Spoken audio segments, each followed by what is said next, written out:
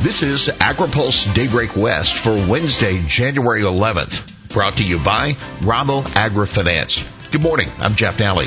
Here's today's headlines. Newsom trims budget. California protections for sage grouse. Katie Porter eyes Feinstein seat, and OSHA advisors pushed on heat standard. Newsom trims climate programs. Yesterday, Governor Newsom released his initial budget proposal for the next fiscal year. The administration anticipates a $22.5 billion deficit, though the overall budget would be nearly $300 billion. The plan proposes a roughly 10% cut to many climate-smart programs, but it preserves the full $75 million in drought relief for small agriculture businesses and funding for methane reduction programs. California Chamber of Commerce President and CEO Jennifer Barrera said the budget plan highlighted the value of fiscal responsibility. It shows how a disciplined approach led the state to increase its reserves and pay down debt, she said. You can read more about the budget proposal in the AgriPulse West newsletter. It'll hit inboxes a bit later this morning.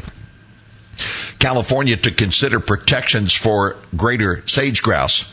The Center for Biological Diversity has filed a petition to list the greater sage grouse as protected under the California Endangered Species Act. The environmental group faults grazing as a factor disturbing the sage grouse and its habitat. According to the California Cattlemen's Association, the U.S. Fish and Wildlife Service has withdrawn 2 proposals to federally list the bird as an endangered species, largely thanks to the voluntary efforts of ranchers to help conserve the species. CCA has collaborated with the National Cattlemen's Beef Association to insert riders in federal funding bills to preclude the listing. The California Department of Fish and Wildlife will provide the Fish and Game Commission with an evaluation and recommendation in April. Katie Porter to run for Feinstein seat. Progressive Representative Katie Porter of Irvine yesterday announced a run for the U.S. Senate next year. Senator Dianne Feinstein, 89, is up for re-election and has yet to announce her plans. According to Porter, California needs a warrior in the Senate.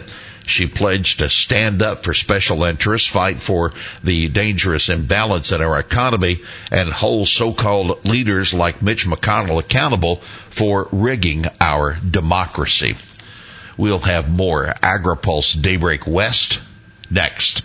When you work with Rabo AgriFinance, you get the global knowledge and financial strength of one of the world's largest and most innovative food and ag lenders. Tools essential to realizing your aspirations. Discover how an unmatched network of local and sector experts can help you confront agriculture's challenges and seize the opportunities that lie ahead. Learn more and contact us at www.raboag.com. Creating value, connecting vision. Rabo AgriFinance. Welcome back to AgriPulse Daybreak West. AFBF, more money and no cuts for ag. The nation's largest farm organization is now on record calling for an increase in funding for the Farm Bill. Delegates to the American Farm Bureau Federation's annual meeting in San Juan, Puerto Rico, adopted that position after a spirited debate yesterday. If we don't make a case for ourselves, I don't know who else is going to make a case. That's the word of South Carolina Farm Bureau President Harry Ott. Why it matters? Well, Republicans on both sides of Capitol Hill want to use the upcoming debt ceiling debate to force Democrats to agree to spending cuts. In 2011, a similar debate led to $23 billion in cuts to Farm Bill spending. AFBF will make the case that farm programs should be left alone. If lawmakers are, quote, really interested in keeping the food security of our country secure, like it is, and available to our people, then they're going to have to go and find other places to cut. That American Farm Bureau President Zippy Duvall speaking to AgriPulse after that policy debate. By the way, AFBF's Taft's leadership is feeling pretty good after the latest college football championships. Duvall's Georgia Bulldogs thoroughly embarrassed TCU And Vice President Scott Vanderwall was glowing after South Dakota State decisively won its first FCS title on Sunday. Now, for more about AFBF's day-long policy debate, you can read our weekly AgriPulse newsletter. It's available later today. Also previewing a range of regulatory issues facing agriculture this year. House forming a panel to counter China. The House voted 365 to 65 yesterday to create a special committee to guard against Chinese influences in the U.S. House Speaker Kevin McCarthy making an impassioned speech in support of forming the committee. Worried about Chinese propaganda in our schools and lobbying efforts in Washington? The Select Committee on China will shine a bright light on it, McCarthy said.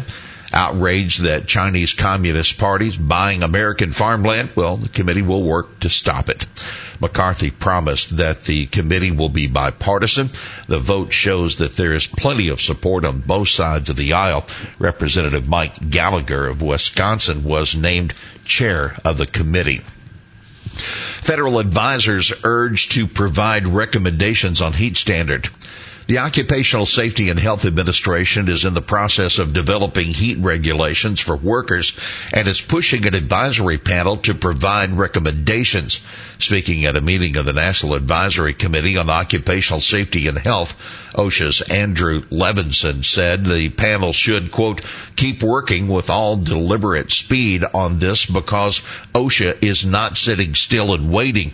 OSHA's latest regulatory agenda says the agency is currently analyzing the impact of a heat standard on small businesses.